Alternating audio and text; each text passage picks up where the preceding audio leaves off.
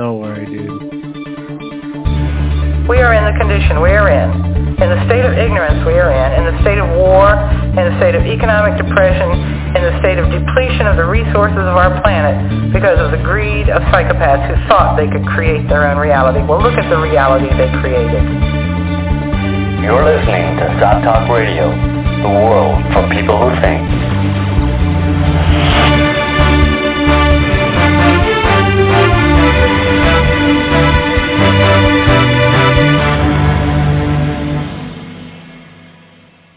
Hello, all listeners. This is SOTT Talk Radio. I'm Neil Bradley, your co-host this evening, Joe Quinn. Hi there. Pierre Escudon. Bonjour. And Jason Martin. Bonjour. Well, this week's special guest, we are hoping he's still going to come on. We're still trying to get a hold of him. He's Dmitry Orlov. Yeah, he's here.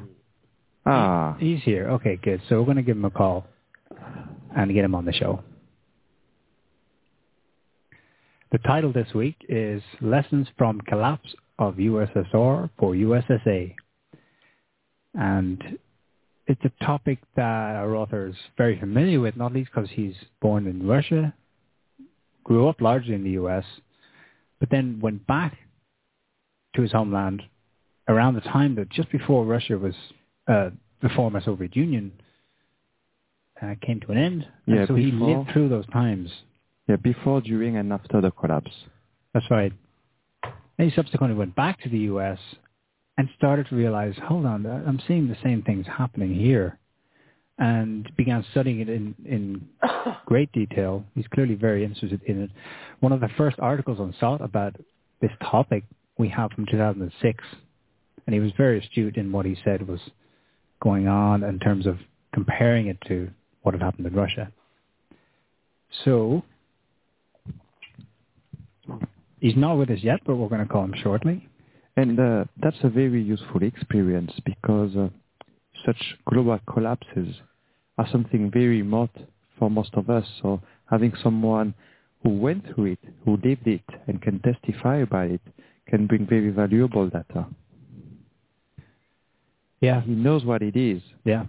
It's actually inspired him to research quite a lot in history and in other countries.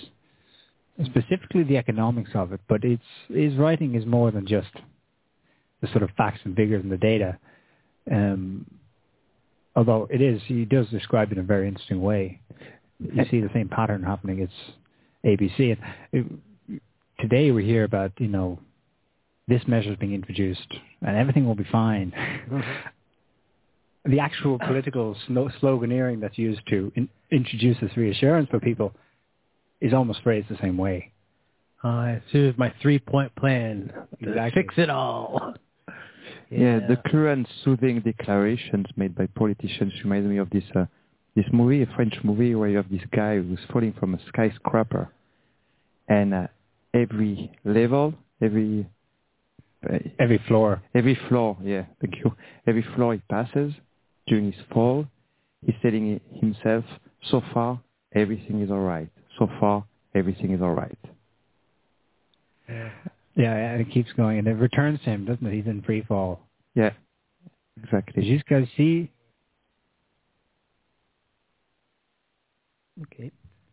So, just for the record, Dmitry's got 3 books published, and he's got a 4th one coming out soon. First one is Reinventing Collapse, the Soviet Example and American Prospects. Then there's the 5 Stages of Collapse, a Survivor's Toolkit, and Absolutely Positive, the collection of essays. There's one that's going to be published soon. It's called Communities That Abide. Like the dude? Because like the the dude abides. He's got a great blog as well, Club Orlov. Yeah, I was publishes reading it essays earlier. weekly. He's got a really approachable writing style. I liked it quite a bit. I read several of his articles, and he kind of keeps a lighthearted, tongue-in-cheek tone with it while he's still talking about some pretty serious matters. Yeah. He had a really good one about the basic scenarios, like these series of scenarios, like the catastrophic apocalyptic scenarios, or the kind of dystopian world police kind of scenarios as well. And they were all kind of kind of right on. And I had the sinking feeling when I read it that it's not really like pick one. It's probably going to be like a cluster of a whole bunch of them all at once that are then going to lead directly to a cluster of another one. I mean, yeah. You get the feeling his audience has been pretty mainstream to date, certainly. And he gets a lot of flack for being a doomsayer because they're coming at it from a position of, well, what do you mean? Everything's fine. Well, here's the problem with that I have, right? I mean, history is replete with examples of basically the catastrophic fall of every single major civilization that has ever existed in the last 10,000 years. All of them have completely and totally collapsed into utter and terrible anarchy, right? Why would anyone think that this one's going to be any different? The average lifespan of most, sort of nations or nation states is at best a couple of 100 years before they might reform in name. Sure, Athens reformed plenty of times in name, and Rome too. But Rome had a series of collapses. Yeah, there were many Romes. They kept calling themselves Romans, but they weren't really, Maybe the reason why civilizations or the current Western U.S. civilization doesn't think it will collapse is one of the very reasons why civilizations of empire collapse. Yeah. Because this illusion of infinite power, right, of specialness, of we are elected, we will not collapse, we are invincible. And by the way, I have a question to the Americans here, so to Jason in particular. I'm the only one here. Yeah. Neil, you were saying that Orlov is having problems with a mainstream audience because... Hang on a second. Hi, Dmitry, are you there? Yes, I am. Oh. Hi, Dmitry. Welcome to the show. Welcome, Dmitry. Thanks. Hey. Welcome. Hey, well, we've got the show started, and we've introduced you. So all that remains now is to say welcome aboard. It's good to have you here. Can you hear us? Yes, and I hear a delayed version of you as well. Okay. Okay, well, we'll try to say what we got to say and then give you a couple of seconds to respond. Still an echo. Shall we try to call again? Do you want to try and call us, Dmitry? I just sent you a link where you can just click on a Skype button to call in. That's not going to work. No. Actually, maybe if I cancel that, it'll get rid of the echo. Okay, try that. Yeah. Yeah, you shouldn't have that page open while you're online. Yes, Skype. I closed it. Okay, I think we're fine now. Okay, excellent. Got that sorted out. Super. Actually, I was asking a question to Jason, who's American, but you, Dmitry, you've been living in the U.S. for a while. So I was talking about this. In the U.S., the mainstream opinion, to what extent are they aware of the possibility of a collapse? Or is this American dream all-pervasive, and do they think their empire will last forever? Well, I don't think that it's allowed here to inform people of the possibility of collapse using any of the corporate, the mainstream outlets, which are owned by a handful of companies, and they have a company policy, which is you're not really allowed to do anything that might cause people to stop shopping or taking on more debt and things like that. Yeah. So people like me who try to look at the future and look at the past and see how collapses in other places can teach us something about the collapse that's going to happen here. We don't get a lot of play here. So I run a blog, and that's still allowed. But there are absolutely no mainstream outlets available to me. No mainstream publisher would publish my books.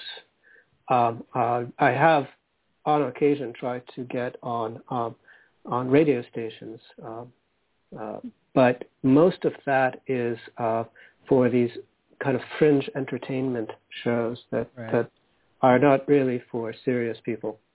So there is no way to inform Americans, even if they wanted to be informed. But the other thing is that I don't think a lot of Americans want to be informed. And you say I run a blog that is still allowed. Does it mean you say I run a blog that is still allowed? Does it mean that you envision a collapse that is not only an economic collapse, but that will also include some kind of police state? Well, the police state is there. It's just that, well, for instance, if I was actually publishing hard data about what the government is doing, the United States government is doing, I would be shut down in a second because I would be labeled a security risk. The fact is that all I publish is opinion, and that is still allowed. So you're saying that you have information that would be kind of make it a question of national security type thing? Perish the thought. Yeah. No, I don't know anything. Okay, at least that's what you're telling us. Well, you're safe. As a result, or indirect benefit, is that your writing is very approachable, understandable, and you do include a lot of basic facts in there. I've been reading the book, The 5 Stages of Collapse, and you just start from the premise with, look, economic collapse is inevitable. It's a matter of time. Here's why. Can you expand on that for a second, just in terms of how an economy just cannot grow and grow and grow? The fact is that the economy has stopped growing. And the U.S. economy has been looking like, it's sort of like a corpse that moves. It looks like it's alive because of the incredible explosion in the levels of indebtedness, the level of debt. So this debt is just exploding. It's gone astronomical. And the fact is that the federal government in the United States overspends its tax revenues by a third. Now, nobody will tell you that this is sustainable, that this can go on forever. But on the other hand, nobody can tell you for how long it can go on. It's this sort of strange levitation act. All of the money in circulation now is just fake money, that's been thought into existence. It's not really supported by anything. So at some point, there will be a crisis of confidence. Nobody will trust the value of the money. Banks will stop trusting each other. Banks don't trust their customers, but they trust each other even less. And trust between banks is necessary in order for any sort of good to be shipped from one country in the world to another country in the world. That's the only thing that glues the world together is letters of credit issued by one bank in one country that's honored by another bank in another country. As soon as that stops working, the flow of goods from one continent to another, including such things as crude oil, will stop abruptly.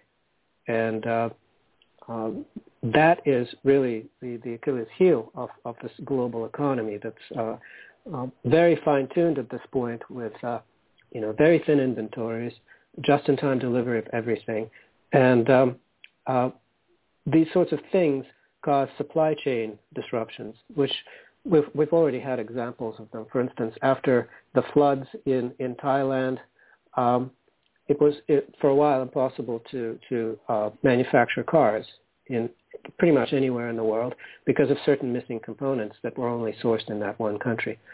After the tsunami in Japan, a similar thing happened with the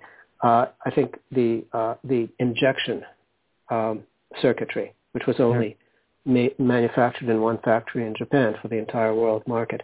So things like that cause knock-on effects where something doesn't get delivered and as a result something else doesn't get delivered, etc. And it grows and expands from there. And so that's really the scenario that we are pretty much waiting for, a direct consequence of runaway debt. Right now, there's absolutely nothing that can be done to constrain this generation of debt. It'll just run its course, and at the end of it, there won't be such a thing as the U.S. dollar anymore. And what is tricky with the U.S. is that it has a very special status. I mean, if the U.S. was a normal country or a citizen, it would have been declared bankrupt a long time ago. But here, the U.S. economy is so big, prevalent, and the quantity of dollar owed by other countries is so huge that if the U.S. go down, it will have major repercussions on the other countries. So how do you envision a collapse of the U.S.? How do the creditors, how do the other country envision it, or we try to manage it, to cope with it? Well, the dollar will be devalued very dramatically. There will be a bout of hyperinflation, and the creditors will be paid in worthless dollars, in notional dollars, because the U.S. will simply continue printing money. That's the easiest thing to do. It's just that there it'll be a train wreck. One part of the train wreck will be everybody in the world dumping dollars, which will devalue the dollars, and the other part of the train wreck will be the Federal Reserve issuing just countless trillions of dollars, basically fake, unsupported by anything, in order to remain on paper to remain solvent, to be able to continue floating its debt. But the end result of it is a bout of hyperinflation and lack of access to imports, because suddenly nobody will be ready to accept dollars as payment for anything. Okay, and we're kind of already seeing this internationally, at least. We hear about countries busy buying up gold. Is that part and parcel of this? Well, yes, there was for the past couple of years, there's been this concerted effort on the part of Western U.S. and Western governments and banks to suppress the price of gold, to make it artificially low, in order to make their currencies look like they're worth more than they actually do. Now, strangely enough, or not strangely, but perversely, what this resulted in is a flow of physical gold from west to east, from New York and London to Moscow and Beijing and a few other places. So that suddenly now you have a block of countries which are poised to start trading with each other using their own currencies, and their own currencies be supported by gold. And the end result of that will be that Europe and the United States will be frozen out of this new economy, which is not dollar-based. And there are also those countries, for example, China, who are reducing the percentage of reserve they hold, the percentage of dollars, and getting other currency and gold, as you mentioned. Do you think they made this shift in order to provoke the collapse of the U.S. or in order to be ready when the collapse happens? Well, China is not the sort of player that provokes. They have what's called the doctrine of small steps. They continually move in a certain direction at a very controlled rate. So they buy gold whenever the price of gold dips, for instance. They're negotiating deals with Russia to lead the U.S. dollar out of their trade with Russia. They've negotiated these bilateral trade agreements with many other countries. And so every step of the way that they decouple from the American economy, they decouple from the U.S. dollar, and they create their own sphere of influence, which the Americans cannot interfere with.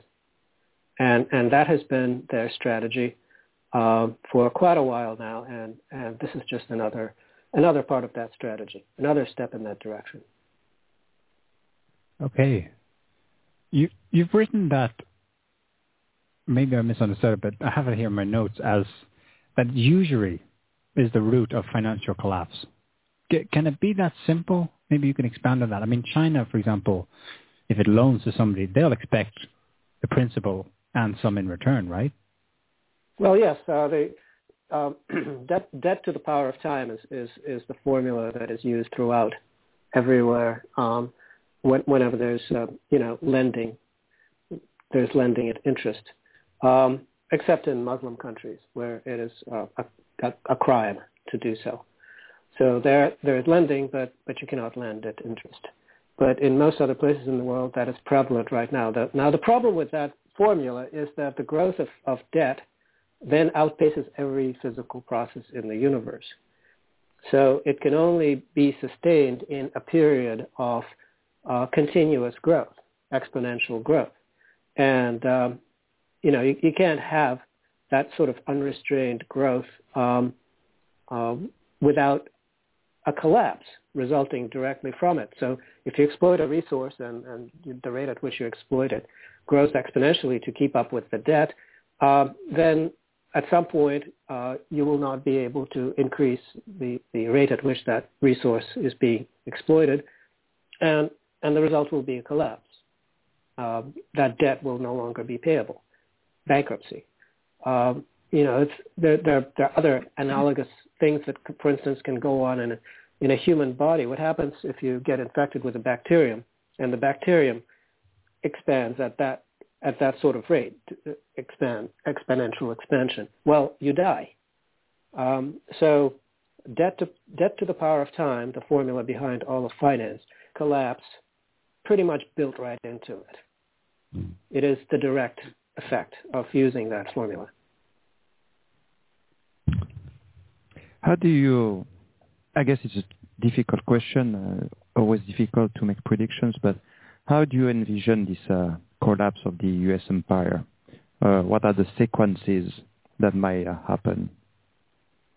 What will tip it over is very difficult to predict. It could be a number of things. It could be an economic shock. It could be a military defeat. That's one of the things that many commentators have thought about because, the United States spends more on quote-unquote defense than any other country in the world. But what it gets in return for that is a military that cannot win in any conflict. They attack the weakest countries they can find, and they still can't prevail. And the most that they can actually do is assassinate people. That's still something that they are pretty good at. So they have what's called drone warfare, which is basically that you fly these planes, these robot planes, and you use them to assassinate people. So that kind of assassination and death squads and snipers taking out people. That's something that they're still good at, but that's just a way to destroy things. They're also very good at bombing countries. They can carpet bomb a country to oblivion, and Americans have absolutely no moral qualms about doing that. So they actually enjoy watching shock and awe and Baghdad being destroyed on television and things like that. Earlier, Laos, a country that most Americans can't find on a map, was bombed to near oblivion, and they didn't care about that either. But all of those tactics are basically tactics to blow things up, not to win the peace. But Americans always fail at winning the peace. All they can do is destroy. So that's not a winning strategy. And at some point they'll come up against a real military, Russia or China or one of the other countries that is not to be trifled with militarily. And this military that cannot win against even Somalia will suddenly find itself in over its head and will suffer a defeat, which will be a very psychologically very profound event that may actually tip the country in the direction of outright political collapse from that point on. But that's just one scenario. There are many other possibilities. Do you? I assume you would agree that the ruling elite in the U.S. thinking that they're kind of precipitating a collapse, or that they may be precipitating a collapse by way of their actions. What do they think they're doing? Are they aware? Some of them are. Isn't that a bit kind of self-defeating or self-destructive?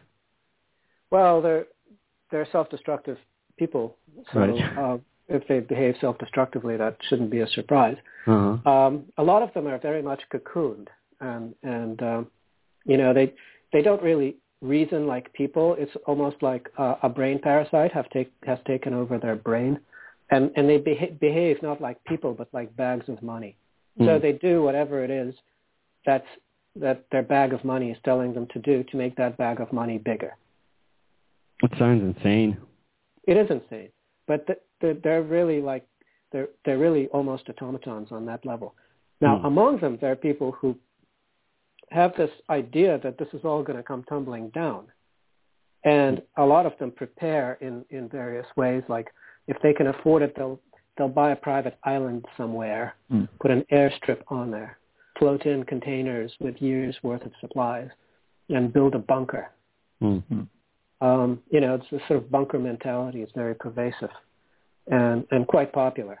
And a lot of people are making those sorts of preparations. They buy ranches in Montana, even though they live in New York, and are ready to evacuate themselves when things stop going their way. So there's quite a bit of that going on. Yeah. I saw a Forbes article recently, sort of, it wasn't taking it seriously, like you said about the mainstream media in the U.S. So it was an article about people kitting out, retrofitting their pretty palatial homes, basically into bunkers and fortresses with all the latest gadgets for security and long-term food supply, alternative heating supply, etc. But that popped into my head when I was reading your book, because one of the fundamental things you describe in a transition or post-collapse scenario is the importance of trust among people, or people you can trust, having a network and so on. And I realized those people are screwed because they have all the gadgets, but they're missing the number one resource they need, others they can rely on. Oh, yes, absolutely. And if you look at it, they can only stay alive as long as they have their bodyguards. But what if they can't pay their bodyguards anymore? Or what if their bodyguards reveal that all they have to do is realize that all they have to do is shoot the master and take over his palatial estate? Or not even shoot the master. I mean, it doesn't have to be that brutal. It's just that, it's kind of a turn the tables sort of thing. It's like, well, do you want to stay alive? Well, then I will give you orders, not the other way around. And I'm sure that plenty of that will happen. That these people who think that they're ultra secure, there are certain assumptions that they can't question, because if they did, then they would become incredibly insecure and would have immediate mental issues. Mm-hmm. Is there a direct correlation between the amount of billionaires and super wealthy in the U.S. and this possible kind of economic collapse of the USA? Well, there is a gigantic disconnect. What's going on in the United States is that large parts of the population are pretty much being disenfranchised and are being lost. An entire generation that graduated with a lot of student debt, but unable to find any sort of employment, any sort of use of their education, is pretty much just being lost. They're dropping out of society, or if they're forming a society, it's some other society, not this one. And there's a complete disconnect between that and the people who are still sort of on the inside in the shrinking core of the economy that are still doing well. There's some people who are doing extremely well, and they congregate in the few prosperous cities, places like New York and Brooklyn and Boston and San Francisco, that are still doing well. But even there, it's sort of this constant social atrophy where the number of people doing well becomes smaller and smaller every year, and more and more people, they just can't do it anymore, and they can't afford the rent, so they disappear. They disappear from the landscape. I was in San Francisco a little while ago and walked by a pet adoption center, and it was full of people giving up their pets because they were being forced to move out of San Francisco because they had lost their job. And, it's sort of a sign of the times. That's what people are forced to do. So, I'm just trying to get to the heart of, like, in terms of economics, to the core of the reason why there may be, or why the American economy is tanking. What's the core reason why that is happening right now. What have the elite been doing over the past 20 or 30 years or longer that has caused the country to be on this kind of knife edge? And is there a different way that they could have done it, and why didn't they do it? Why didn't they invest in a more sustainable? I'm assuming there's a way that they could have created or managed a sustainable economy, but apparently they haven't. So what have they been doing? Well, basically what they've been doing is they've been nurturing various types of parasites, gigantic parasites. So they've been nurturing this medical industry, which is the most expensive in the world, but provides similar benefits in terms of life expectancy as Cuba, which spends about 5% of what the Americans spend per capita on health care. So the medical system is basically a ransom system. It's a scheme for confiscating people's savings when they get sick. That works really well. The military is another giant parasite, biggest in the world, and the strategy, for instance, the strategy of expanding NATO to encroach and surround Russia. Not a very good strategy if you're shooting for security, because last thing anybody wants is for Russia to become insecure enough to actually start acting out. So that happens because there's money in it.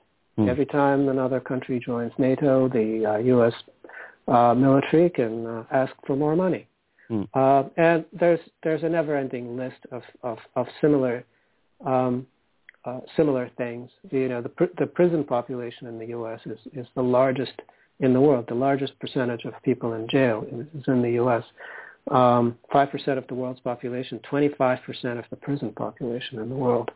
10 times more mentally ill people are in prisons than in mental hospitals in the U.S. So, all of those things, that the prison complex is being treated as some sort of a profit center. And it's true that it does make a profit for the privatized part of the prison. A lot of prisons in the U.S. are for profit. And they also make money off of the prisoners because they use them as slaves. Few people realize that there are more black slaves in the United States now than there were in the South before the Civil War. Yep. It's just that they're not on plantations anymore, that they're in prisons. So all of these things, that's what Americans are doing, is building these gigantic parasites that rob them, that steal their energy. Okay, that suck all of the wealth and the productivity of the American people into, to the top of the pyramid and just sit on it, and then they go around the world. Well, they use the American taxpayer money to finance the military that goes around the world in the service of these same parasites to try and steal the resources of other countries to kind of prop up their faltering economy or to fill their coffers even further. And I suppose the point there is that the planet is a finite place, and as we've seen in Russia and Ukraine, it doesn't always go their way. Well, yes, they destroyed Libya, stole Libya's gold, and then they tried to do the same thing with Syria, but couldn't. And so then they actually destroyed. Well, they went a long way towards destroying Ukraine, stole Ukrainian gold, but I don't know what's next. I mean, there aren't any more soft targets. Yeah. It takes a long time to drive a country to a state where Americans can actually just blunder in and do what they do and get the results they want. And I'd say Ukraine, after being robbed for 22 years and dismantled and riddled with these oligarchs, it was a sufficiently disrupted place so that they could manipulate it. And it was such a playground for the CIA and other special services for years and years that they could stage manage a revolution. Mm-hmm. There aren't that many places in the world left where they could do that. Or where they haven't already done it. Or where they haven't already done it, yeah. Another factor you mentioned in preventing collapse is that unlike Russia, the USA today have almost no more production tool. Everything has been offshored. So if I understand your reasoning correctly, once the dollar collapses, the U.S. will be unable to get any good. Well, yes. Basically, it's a non-productive economy. They went in for services instead of actual production. The number of manufacturing jobs continues to shrink, and part of that was driven by the idea of making bigger profits by offshoring production, and part of it was this political desire to destroy trade unions. So it was politically inspired to a large extent. But the end result is that this is a very hollow economy. There's no production going on here. There's just consumption and printing money. What the U.S. produces is dollars. Mm-hmm. You can't help but feel that the form the collapse will take will be very abrupt. Although it is happening, I suppose, there must be who knows, I'm predicting here, but you can just see a point where it's that one next crisis that complete chaos breaks out. I mean, could it be that bad? Well, it's that bad sometimes in various places. So that, for instance, when Hurricane Katrina disrupted the delivery of refined petroleum products to the East Coast, suddenly it was all chaos. Suddenly people were just doing battle at gas stations. There was violence and all sorts of horrors. But then as the supply gets restored, everything goes back to normal. Now, if the supply isn't restored, if there's a disruption of that sort, and the supply isn't restored within some finite amount of time, then a certain point of no return is reached. The situation spirals out of control so that it can't be restored any longer. It no longer becomes possible. So I think that they will manage to hold it together in some places, like inside the Beltway in Washington. I think New York, all of these super rich places will be able to spend their way out of it somehow for at least a while. But I foresee that huge chunks of the country will suddenly become sort of no-go zones where nobody will go there, nobody will know what's going on. They'll just go dark. In your in your book, which is an excellent book, actually, Reinventing Collapse: The Soviet Experience and American Prospects, you say that the collapse of the United States seems about as unlikely now as the collapse of the Soviet Union seemed in 1985. So, I mean, that kind of speaks to what Neil was just saying, is that in the Soviet Union it happened very quickly and unexpectedly. Well, it wasn't entirely unexpected. For most people, even? For most people, yes. But I think you could actually see the incapacity of the Soviet government to compensate for what was facing, which is basically trade imbalance that made it go bankrupt. And you can see the same thing in the United States, except here they actually print the money into existence. So the Soviet Union pretty much ceased to exist when it ran out of money, as soon as it ran out of money. Whereas the United States ran out of money a long time ago, but is using this clever trick of robbing the rest of the planet. Now, how long can that go on? Nobody really knows. But, if 3 years ago people were talking about the petrodollar and, thought that, that there were problems with it, potentially, theoretically. Now nobody thinks that these problems are potential or theoretical. There's going to be a gas deal between China and Russia being signed in the next few days. Really, really large deal that cuts out the United States from a large chunk of trade. Russia is setting up systems for trading its oil without using the U.S. dollar, cutting the U.S. Federal Reserve out of that equation. So these things are actually going on. Yeah. And the sorts of tactics that the Federal Reserve now uses are basically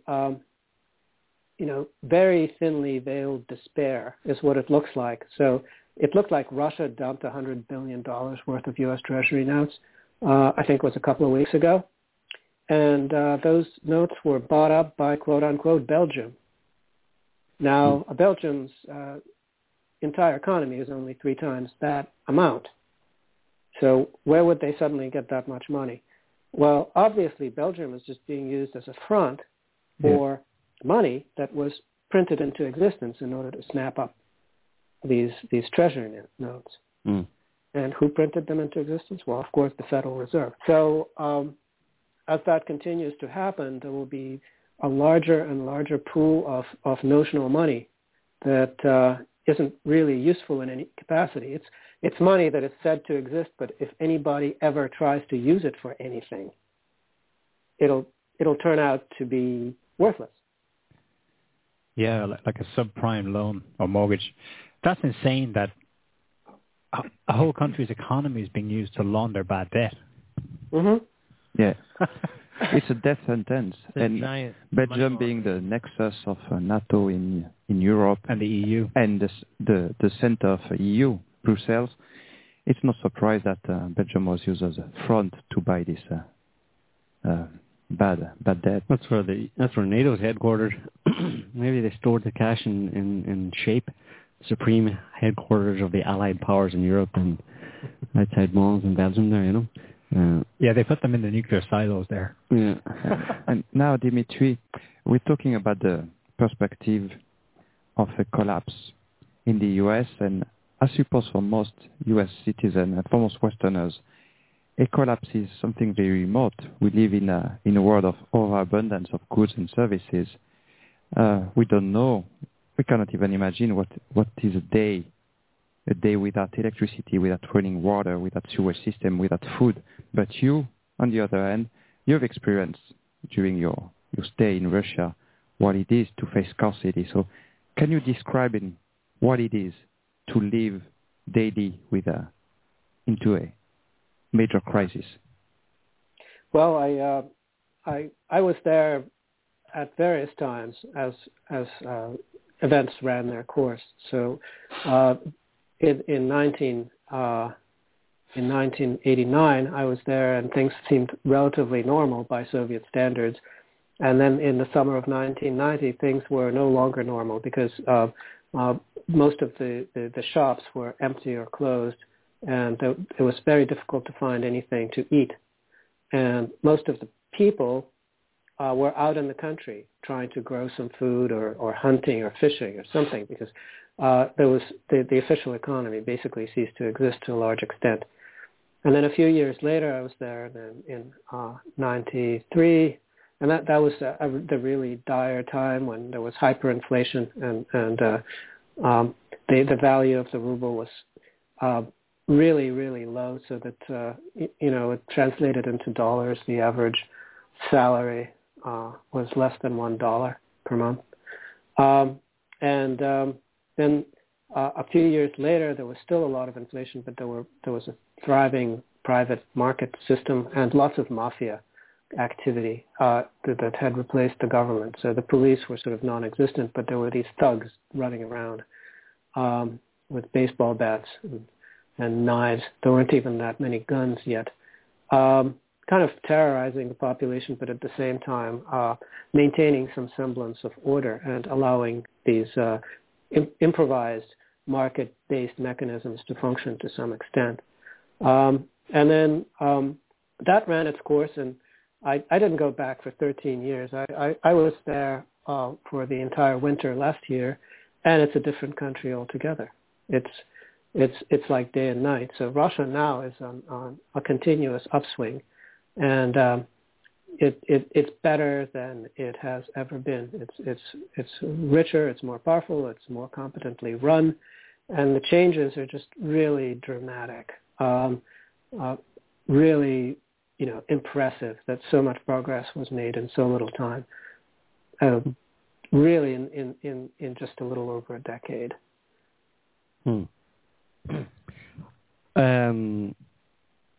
Again, in your book, you make some good points, very practical points about because obviously the topic is about the potential kind of collapse in some form or other, but perhaps what will happen most quickly and most unexpectedly is an economic collapse. And you talk about what people should do and what they should think about. First of all, they should think about the prospect of a collapse, and they should consider each important thing in their lives and be prepared to answer two very important questions. Is it collapse-proof? And if it is not, what can I do to make it collapse-proof? For you, I mean, even in your own preparations, I'm not calling you a prepper, by the way, but in your own preparations for this, I'm assuming you've taken or made some preparations. What are the things that you focus on in terms of preparing for such an event? Well, I don't know that I can present myself as something that people should emulate. To each his own, I would say. Yeah. Well, since you've studied it, though, I mean, I suppose yours would be a good example of well, the things that I've experimented with, experimented with successfully is really downsizing my existence and getting rid of everything that is superfluous, of learning to live comfortably on very little money, and giving up quite a few things. Like I gave up a house. I live on a boat now. And if we do get a house, it'll probably be somewhere in the tropics in Central America, and it won't be a very expensive one. Just riding a bicycle instead, that works pretty well for me. Living on a sailboat and learning how to do everything that I need on the sailboat by myself, that gives me, first of all, makes it unnecessary to pay rent. And because I don't have to pay rent, I don't really have to keep a job. Most of what people earn in the United States and in a lot of places, Boston especially where I am, goes towards paying rent. So I got rid of that, and the mobility that I've acquired as a result has really freed up a lot of options. So that if things are comfortable, I can be in any place I want, but if things suddenly turn dire, then I basically have an escape. How do you produce energy on your sailboat? It's got a diesel engine, which is useful for getting in and out of harbors, and solar panels and a wind generator are enough to keep the lights and the communications running, which is really all that's needed. Okay. In your book, Reinventing Collapse, and I quote you here, you wrote, "When faced with a collapsing economy, one should stop thinking of wealth in terms of money. Access to actual physical resources and assets, as well as intangibles such as connections and relationships, quickly becomes much more valuable than mere cash." Can you expand on those 2 points, having assets and having a network?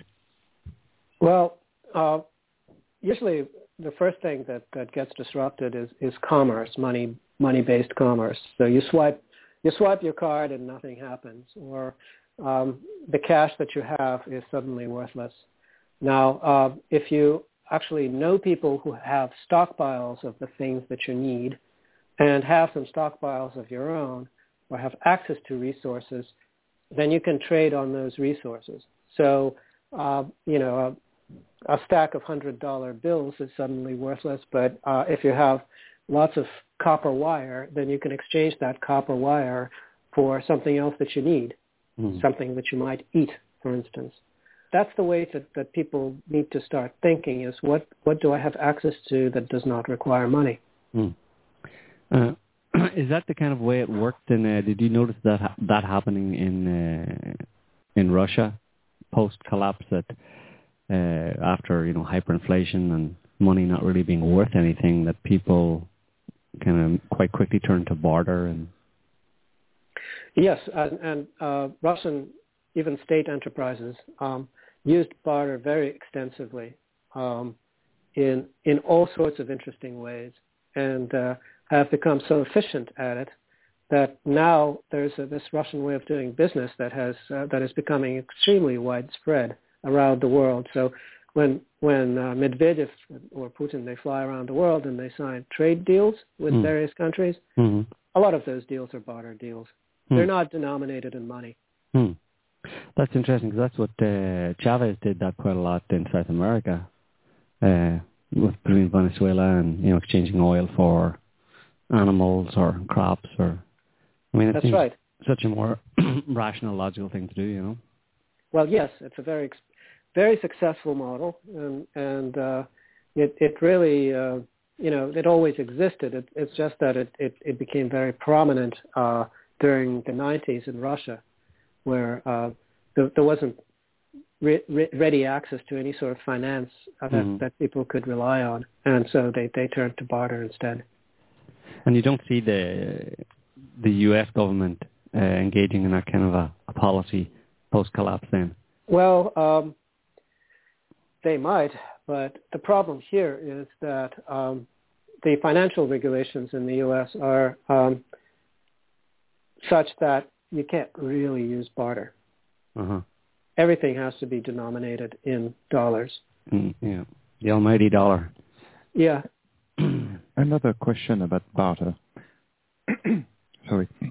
You described post-collapse Russia as being plagued with thugs and mafia, with quite a high level of insecurity and violence. How do you ensure that when you have, for example, copper wires that you want to trade for food, for example, how are you sure you will not be robbed? You will not be a victim of violence? It won't be stolen? How did it work in Russia?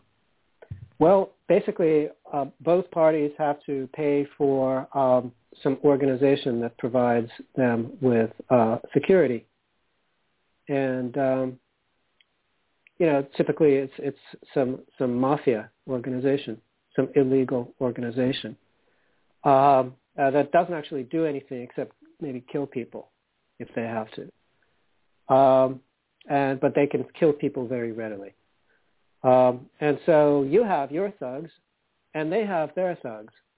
And so they know they're in on your deal. They know what's going on. If one of the parties decides to not fulfill its obligations under the deal, then the two groups of thugs, they have issues with each other. And they get together and they sort it out. And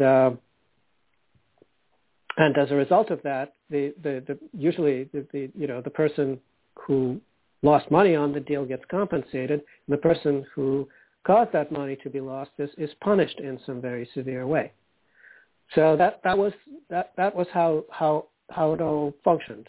Basically, there were these enforcers that specialized in dispensing violence, and they defended their honor through violence, because that was their tradable commodity. It was their honor, their reputation. And eventually they were legalized, and then they were absorbed or outcompeted by the Russian government. Wow. Because the Russian government started providing the same services more cheaply. Wow. I'm kind of flawed here. I have a question that may be naive, but do you have in mind some examples in Russia where, I don't know, big families or neighborhood or some kind of communities organized themselves and provided this security, or maybe they had arms, or they had a group of men who was fulfilling this security task? I don't have any examples like that. No, there was basically the regular people, just normal regular people living their lives, are not highly specialized in dispensing violence. The violent entrepreneurs in Russia, they were basically apart from the general population and above it. And yes, they did figure out which district belonged or which street belonged to which person. They fought battles over turf. But these were not battles with the general population. The general population was basically there to feed them, to provide for them. Wow. Yeah, but it sounds brutal, but I mean, it could have been a lot worse. In an article Dmitry wrote, it's called Closing the Collapse Gap. The USSR was better prepared for collapse. He put some examples of what was going on in Russia in the 90s, side by side with the current, more or less, situation in the US. And it's a great article, Dmitry, because you don't even need to say what one could expect in the equivalent situation. You can see that it's much worse. For example, Russia came into this crisis with a very well-educated population. Everyone effectively ended up owning their own home. There was great public transport. They weren't reliant on their own car and therefore energy to fuel it. And so on, such that what could have been much worse was mitigated. So I guess what I'm getting to here is in the U.S., the potential there for a far worse scenario that'll totally floor you is on the cards, huh? Well, yes, that is my basic thesis. And that's why when people ask me what is there to be done, my answer is leave the country. Well, yeah, I saw that on your blog, actually. Leave the country. That's the answer. But I wanted to get back to the mafia thing because it's kind of this gross naivete that people have about how things kind of function, that a mafia is a kind of impromptu government, basically. Because the government basically gets paid by you ultimately to be violent in a certain sense. Now, of course, as it gets very big and, does a lot of violence, pretty soon it doesn't have to do so much to maintain itself, but it still can.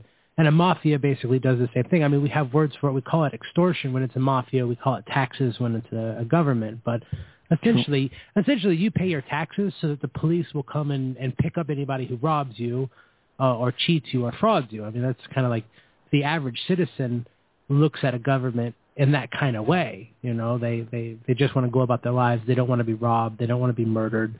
And they don't want to be defrauded. And, Yeah, that's what I call the forces of law and order, right? I mean, yeah. So, I mean, if you have a complete collapse, you're going to have some entity that's going to fill that vacuum that is no longer being filled up by the government, and that will probably be some form of organized crime with people, as you're saying, specialized in violence. And people have a disrespect for violence, but those people they're efficient at it. That it's what they do.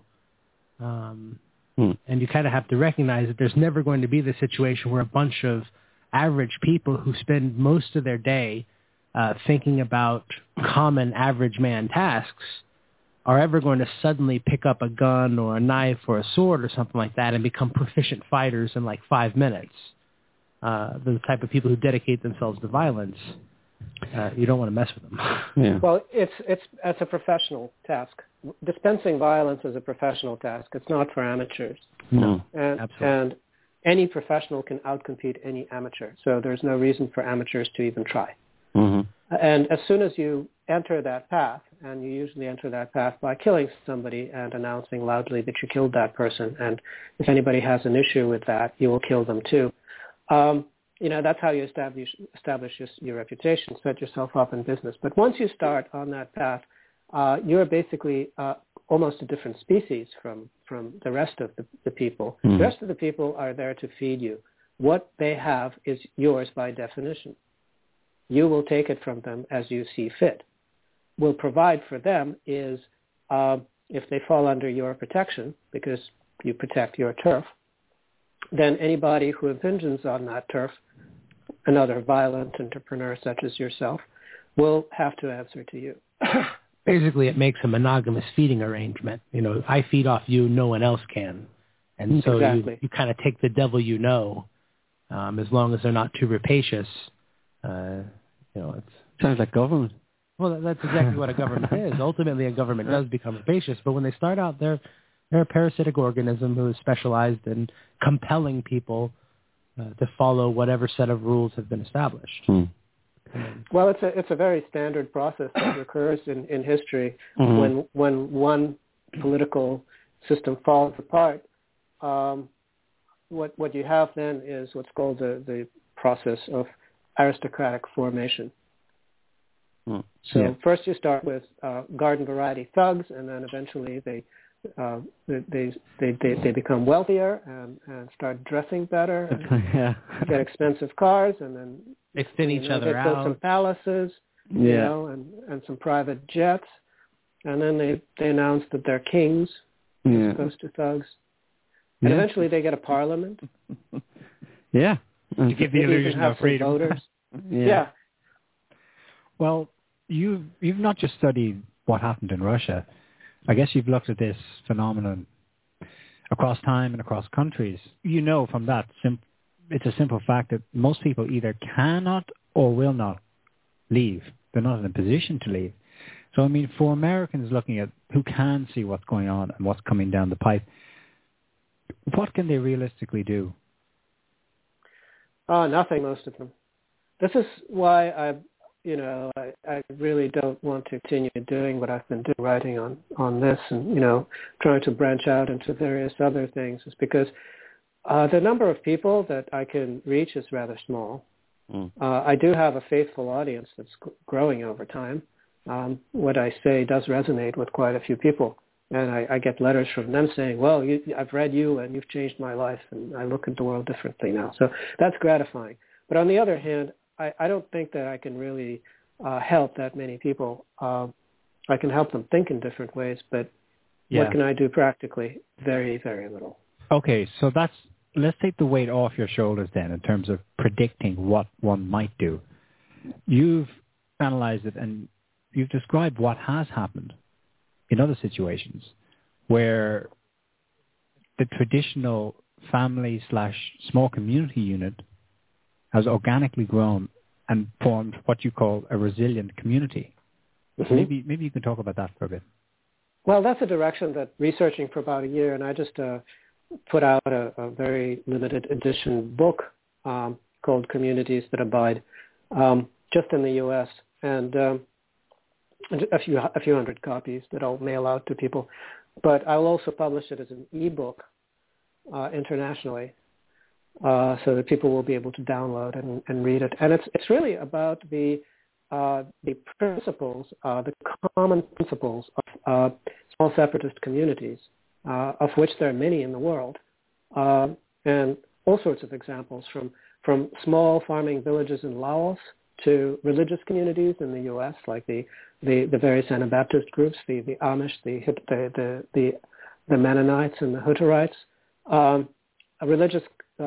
religions or cults, depending on how you look at it, such as the Mormons in the U.S., various other groups as well, the Gypsies, the Roma, who are insular, but number in the millions.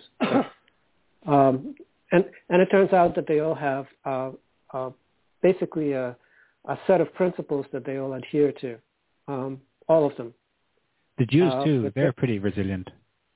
Well, yeah, the Orthodox Jews are another example. Their communities are quite strong. But they all adhere to a certain set of principles. And actually, I was able to boil them down to so-called 13 commandments. They're not really commandments. They're more like recommendations.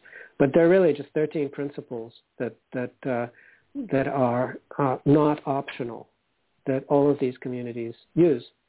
Such as communalization of money, such as nonviolence and refusal to serve in the military, such as making sure that they suffer some amount of persecution by setting themselves consciously apart from the surrounding community, because lack of persecution means that they have less of a reason to exist. Like avoiding becoming wealthy. They have to stay somewhat poor but have ways of burning off their wealth. So, the Roma, for instance, they look like poor beggars, but if you ever see what happens when they throw a wedding, well, it's a feast, lasts 3 days, because that's how they burn off their wealth. Yeah, and there are a lot of examples from older times as well, where if there was an excess crop, I think they would sacrifice it to the gods because it was sort of bad luck, or they knew that it would cause trouble. That's another one. Another is that they refuse to be proletarianized. They refuse to participate in wage labor. They don't use money within the community itself. Generally, they pool resources. They interact with the outside world as a group, not as individuals. All of those basic principles that are basically what I ended up with is basically a kit. If you want to start a resilient community, here's how you do it. Yeah, the fundamental premise seems to be you start small. And you stay small.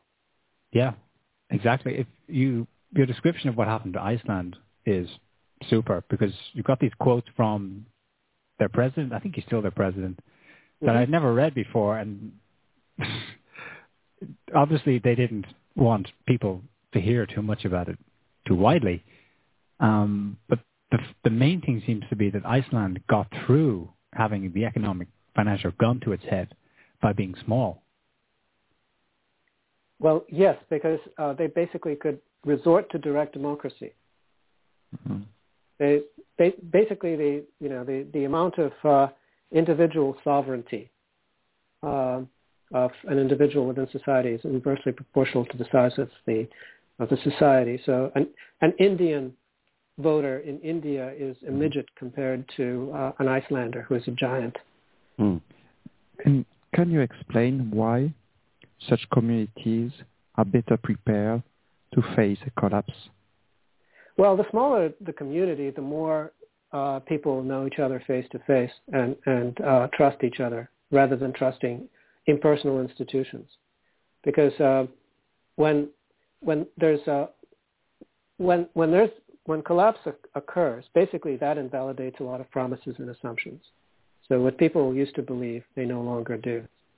But they can still trust each other on a personal level.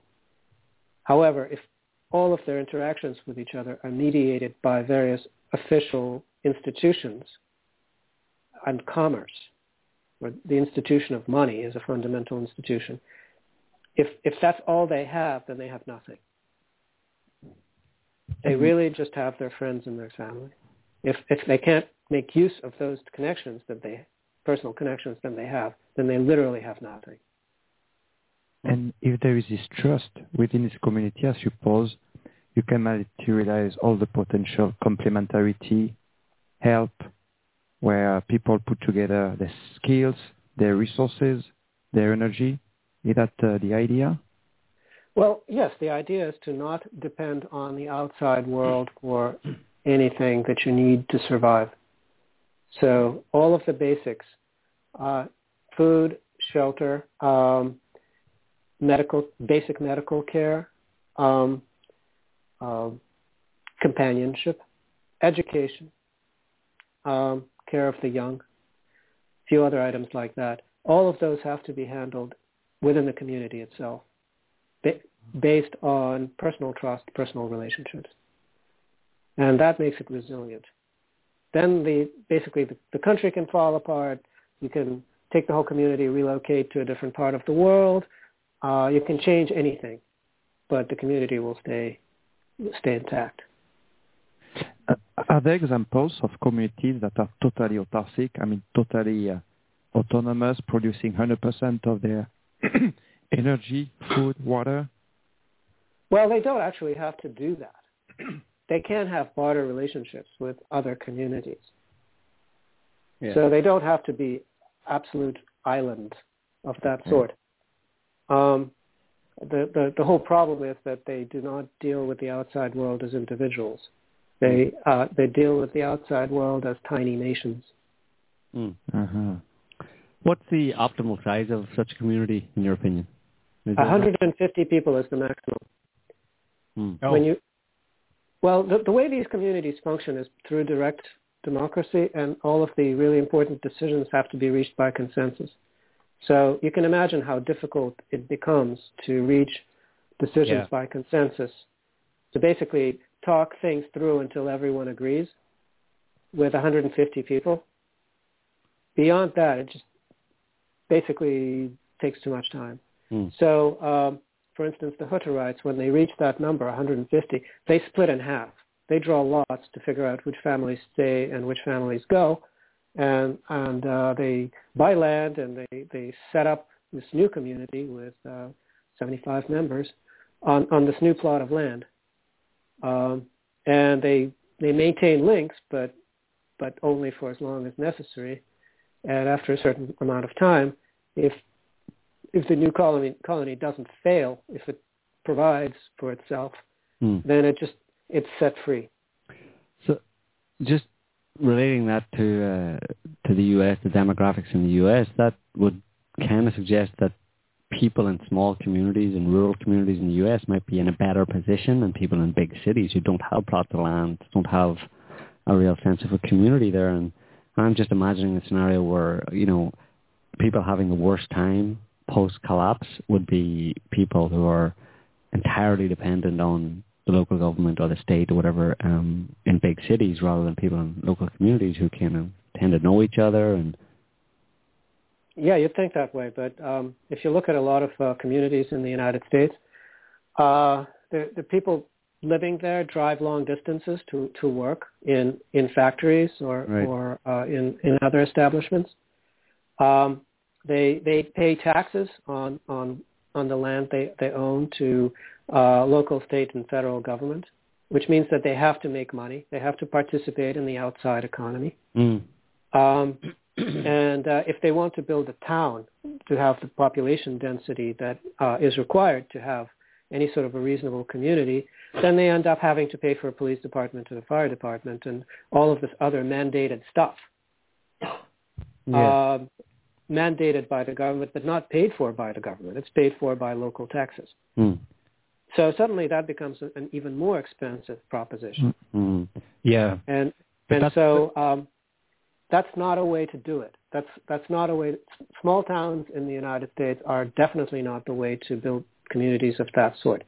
I've talked this through with some people who have a lot of experience. One of them had a great deal to do with this place called The Farm in Tennessee, which at one point back in the 60s was the single largest hippie commune in the world, over 1,000 people. Another one is currently running a place called an Interfaith Sanctuary, and I'll actually be going there next week for a conference. And we talked it through, and we decided that the best way to deal with the American environment in terms of setting up a community like that is to basically make it into a religious organization. Doesn't matter if it's a real religion or a fake one. It could be Pastafarianism or something. But that gives you the tax-exempt status. And then make it into a nature preserve as well, because then you can be deeded so that there can be no real development happening there. And it's better if it's minority owned, because then if people come after you, there'll be lots of organizations defending your rights. And historical preservation, because then you can establish your own building standard that cannot be violated. So no matter what anyone does, nobody can come in there and put up some kind of ugly utilitarian structure. So those are the four ingredients. That's how you fight it off. So American politicians are very scared of religious groups because, the election cycle is pretty short, but the grudges that religious groups develop last forever, last for many generations. So they know to be very careful around cults and religious groups. And they don't really try to dominate them at all, because there's such poor precedents for trying to do that. Except for Waco. Well, I think they tried to set an example there, and that backfired. Well, yes, that's a rather extreme example, but that's the exception that proves the rule. Yeah. And along Joe's question, my thought was that it was better to be in a rural environment during a collapse than in a city, because in a city you have such a scarcity of resources. There's no land, you cannot grow food, you cannot fish, you cannot hunt, and there's a lot of people who are starving, and starving people are not always the most recommendable individuals. So am I mistaken here? Oh, not at all. First of all, even in a relatively stable situation, starting a commune in the city is very, very difficult, because you really do need to have the ability to focus on your membership to the exclusion of the outside world. And in the city, there are just too many distractions, and it's too difficult to come up with a compact living arrangement. The Orthodox Jews do manage to do that, but it takes a lot of resources because they can't drive on Sabbath, but they have to go to shul on Sabbath. They have to be able to get there on foot with their children. So they buy up houses around where they have shul, and on Sabbath, well, I lived in a neighborhood like that. The streets were full of Hasidic Jews with their kids walking to shul, and that's how they take over neighborhoods. That's what drives them to live compactly in cities. But they're kind of a special case that they're able to do that. They sacrifice a lot for it. They're not wealthy as communities. They're some wealthy individuals, but as communities, they're not wealthy. But in general, if a community wants to provide for itself, it needs land. Yeah, it's good to have connections in the city. That's where people come from. That's where you recruit. There's nobody to recruit out there in the wilderness. But the community itself should definitely have a locus somewhere where there's land. You say that the first advice was to leave the USA.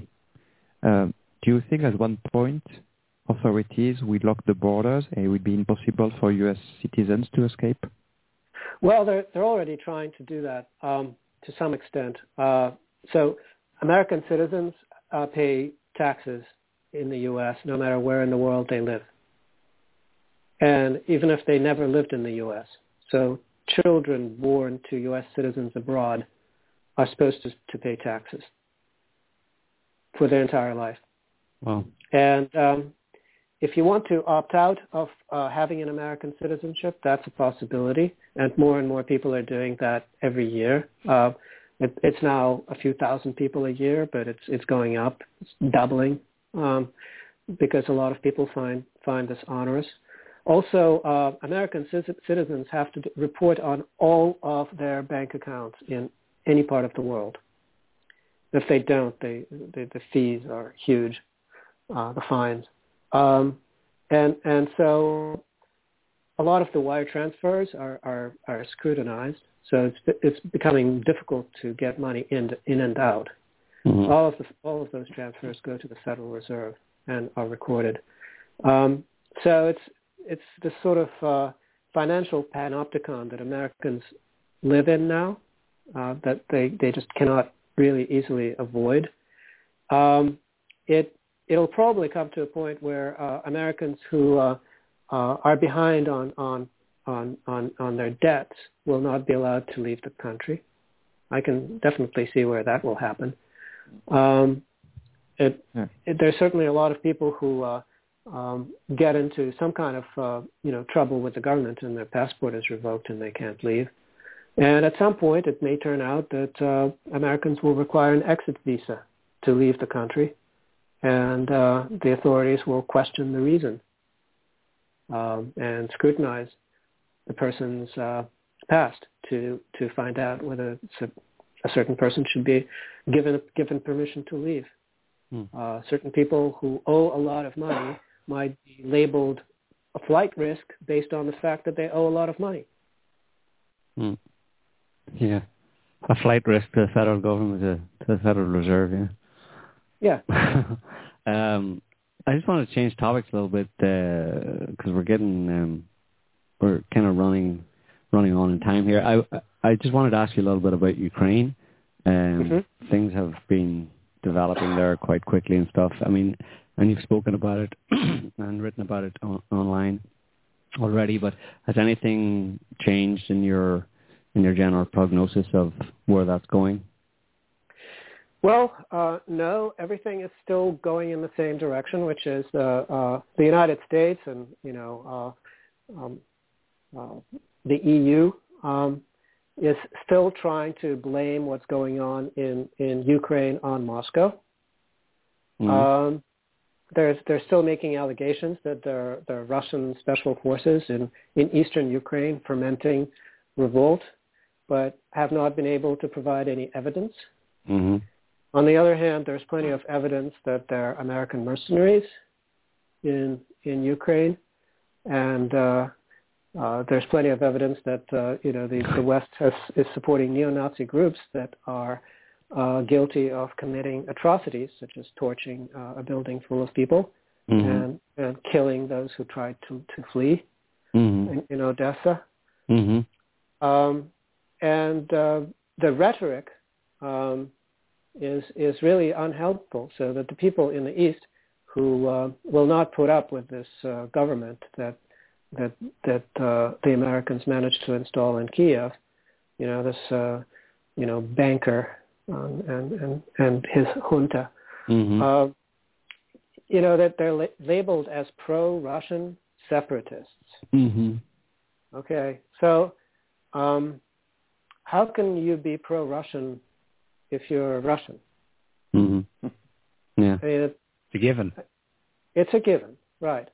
And then nobody actually manages to get through the idea that these parts of Ukraine that are in open rebellion are part of a non-existent country. They were basically assigned to this entity called Ukraine by Lenin, and for a specific reason. He wanted a Ukraine that was governable. So he stuck in a whole bunch of Russian population in with the Ukrainians to basically not have to deal with the local languages or any of that, and lump them all together.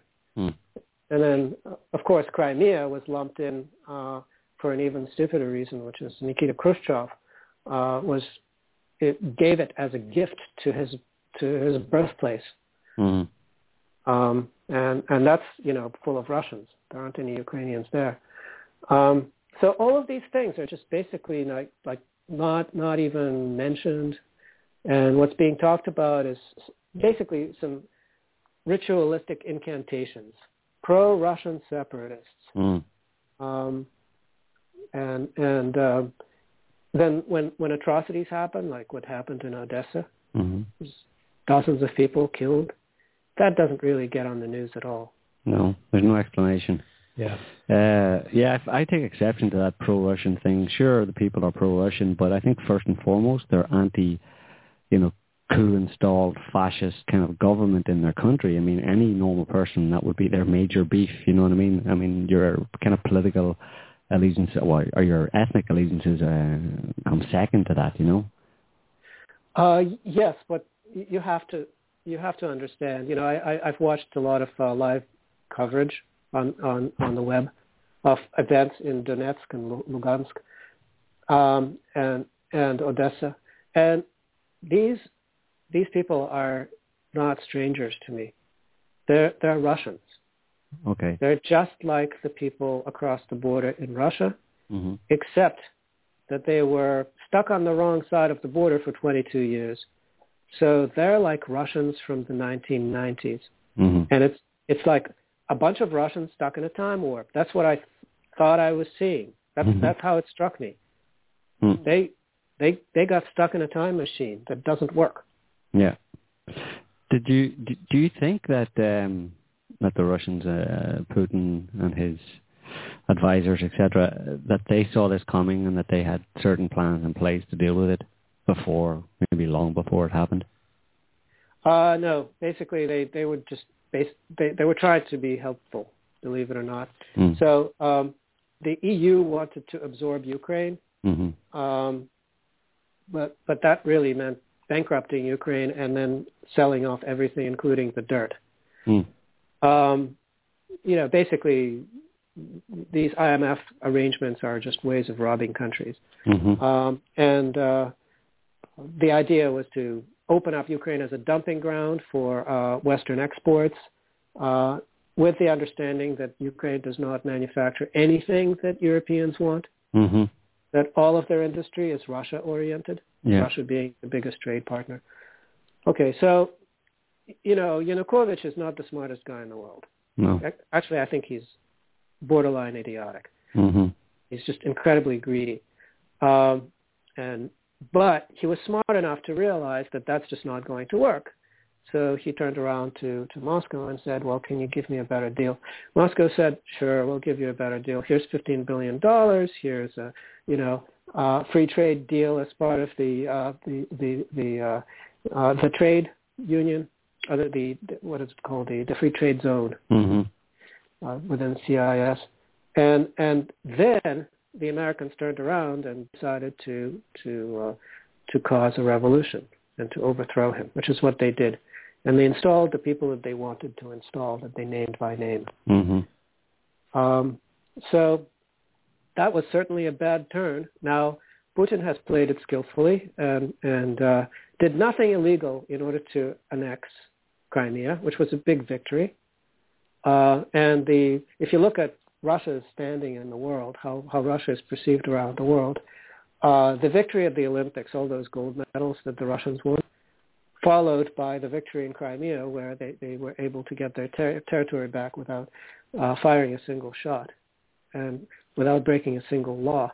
All of those things have really improved Russia's standing in the world. So if you look at how many people are interested in learning Russian now, it's amazing.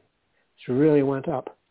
And so Putin is definitely the winner there. But when it comes to eastern Ukraine, I would say that the best outcome is Ukraine becomes sort of Russia's protectorate, but in return, and won't explode as a result of that, will not turn into Yugoslavia with 44 million people and nuclear power plants.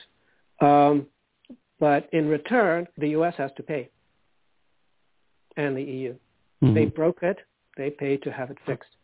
Russia will not pay for the reconstruction of Ukraine, which the West wrecked.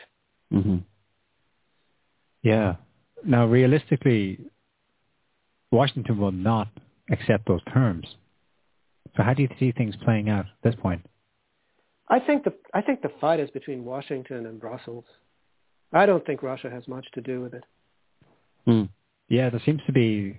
They can afford to sort of sit back and let things unfold, take their course. Yeah, there's a bit of real politics coming in terms of the EU, and people in the EU have to, make some hard decisions here. And first and foremost, they have to look at the geography and the fact that they're on the same landmass right beside Russia, and the US is way over there. And it's a struggle, definitely. Between ideologies and all the ties that the Americans have made with the EU and the EU has made with the US, but when it comes down to it, this is Eurasia, and America is a different continent, Yes, well, the funny thing is that the United States perceives itself as the indispensable nation, and it turns out that it's actually the only major dispensable nation that there is. Yeah, that's a real come down from, the past 30 or 40 or 50 years, when America ruled the world, Yeah, but I think that there will be certain inflection points that will come. For instance, there will be this point of realization where NATO countries will realize that NATO is not going to start World War III, a nuclear Armageddon, over Estonia. Right. That Estonia is not worth destroying the planet over. And at that point, you don't have NATO anymore. And then at some point, they will realize that Washington is perfectly happy to have all of Europe shiver in the dark next winter by actually wrecking things so that Russia can no longer export gas, and they'll realize that it's in their interest to switch allegiances. Yeah, America will do that just so it can save face, essentially, and maintain the idea of America as this benevolent hegemon. Yeah. Well, it's in its hour of desperation, the United States is capable of doing massive damage. Yeah. And it's really up to Western Europe to realize, which country is behaving in a legal and peaceful fashion and which isn't. Yeah. This simple. What, Dmitry, what ideology, if any, exists in Russia today? So communism collapses. What's holding the country together? I mean, Putinism. Well, Putin calls it sovereign democracy. It's a democratic system where people directly elect a popular leader. And say what you will, but it works. If you look at the popularity, Putin's popularity, it's the inverse of Obama's popularity. So Obama's popularity is, 20%, something like that, and Putin's is closer to 80%. He's incredibly popular. People directly vote for the president, and it's their president, and the president is answerable to them directly. So that part of it works, and the other part of it is it's a sovereign democracy, which means that it's not amenable to foreign manipulation. Okay. And so USAID is not allowed to foment revolt, as it has in various other countries, including Venezuela. And various other organizations are not really allowed to operate on the same scale as they can in other countries. There were events like the whole white ribbon thing that happened after the last elections, and they airdropped these little white ribbons that were supposed to be symbols of freedom and democracy, not realizing that they're actually symbols of Nazi occupation. The Nazi collaborators wore white ribbons during World War II. They kind of forgot that, right. But it's funny. No Russian would ever do that. So you know who thought up that PR campaign had nothing to do with Russia. Russians have long memory for that sort of thing. Oh.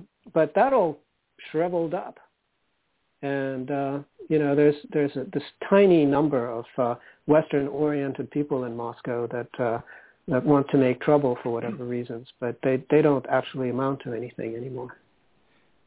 Big question for me is Russia impermeable to the kinds of things that international finance can do? Well, if you have oil, natural gas, uranium, palladium, most of the other resources that the world depends on, then doing nasty financial things to Russia will just basically wreck your own economy. I mean, you already see that with the sanctions that the U.S. tried to impose on Russia. So they imposed some sanctions, and now the Russians won't sell them rocket engines, which means that the Pentagon can no longer launch their military satellites. Mm-hmm. Of course, the Americans are saying that this is a good thing for America because it's giving the Americans the kick in the butt that they need to become independent in that in space again and to reestablish a new space shuttle program and stuff. But obviously, in a precarious financial situation, that's just going to speed up the demise if they throw billions and billions of dollars at a space program that they don't actually need, if they could just get over themselves and cooperate with the Russians. Well, exactly. I mean, the reason they started the whole thing is, to save money. Yeah. It's just insane. I think they've just gone insane, or they've been insane for a long time. Well, I think it's becoming more apparent now. I think it's really this sort of ranting and raving is really becoming apparent now. There's just basically a psychotic break, a break with reality that has happened. Well, it's not gonna. Which is what Merkel accused Putin of. Yeah. Well, she said, actually, she was quoted out of context. I don't think that she meant to say that his mind snapped or anything like that. And she's been backpedaling furiously. Exactly, I noticed that. Yeah. Okay, Dmitry, we're gonna kind of wrap it up here.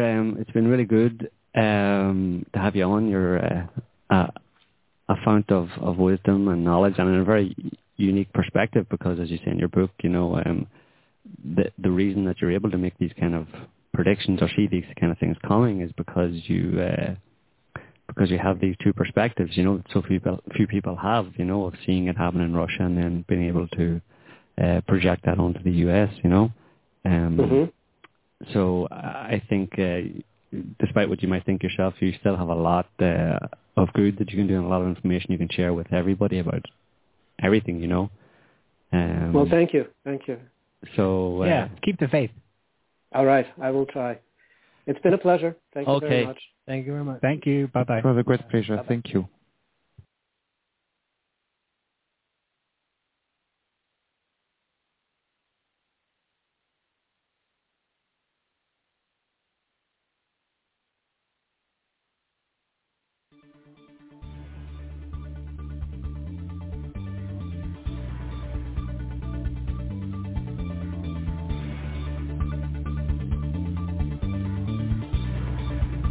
All shiny, and his hair was all sprayed into place, and he was finished into his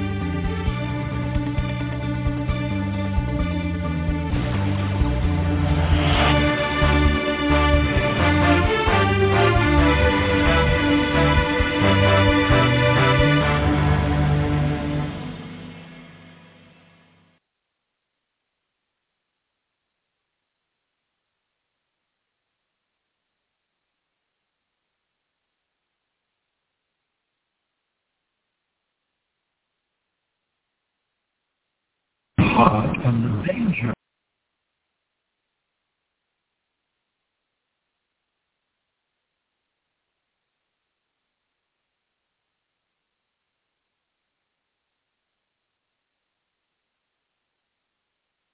From their mouth, and it doesn't take many dips and many people to turn a bowl of sour cream into a bacterial bomb there. So there was no dip at the picnic whatsoever, and the anticipation of projectile vomiting was on everybody's mind, though of course nobody would ever say anything about it. And anticipation, as you know, is almost as bad as the reality, probably worse. And I'm very sorry that I brought up that subject right now. Anyway, the lawns are looking clean and trim, and now, for heaven's sake, landscape lighting has found its way into Lake Wobegon. A few people, the Magadenses, have introduced it, and so now everybody will be forced to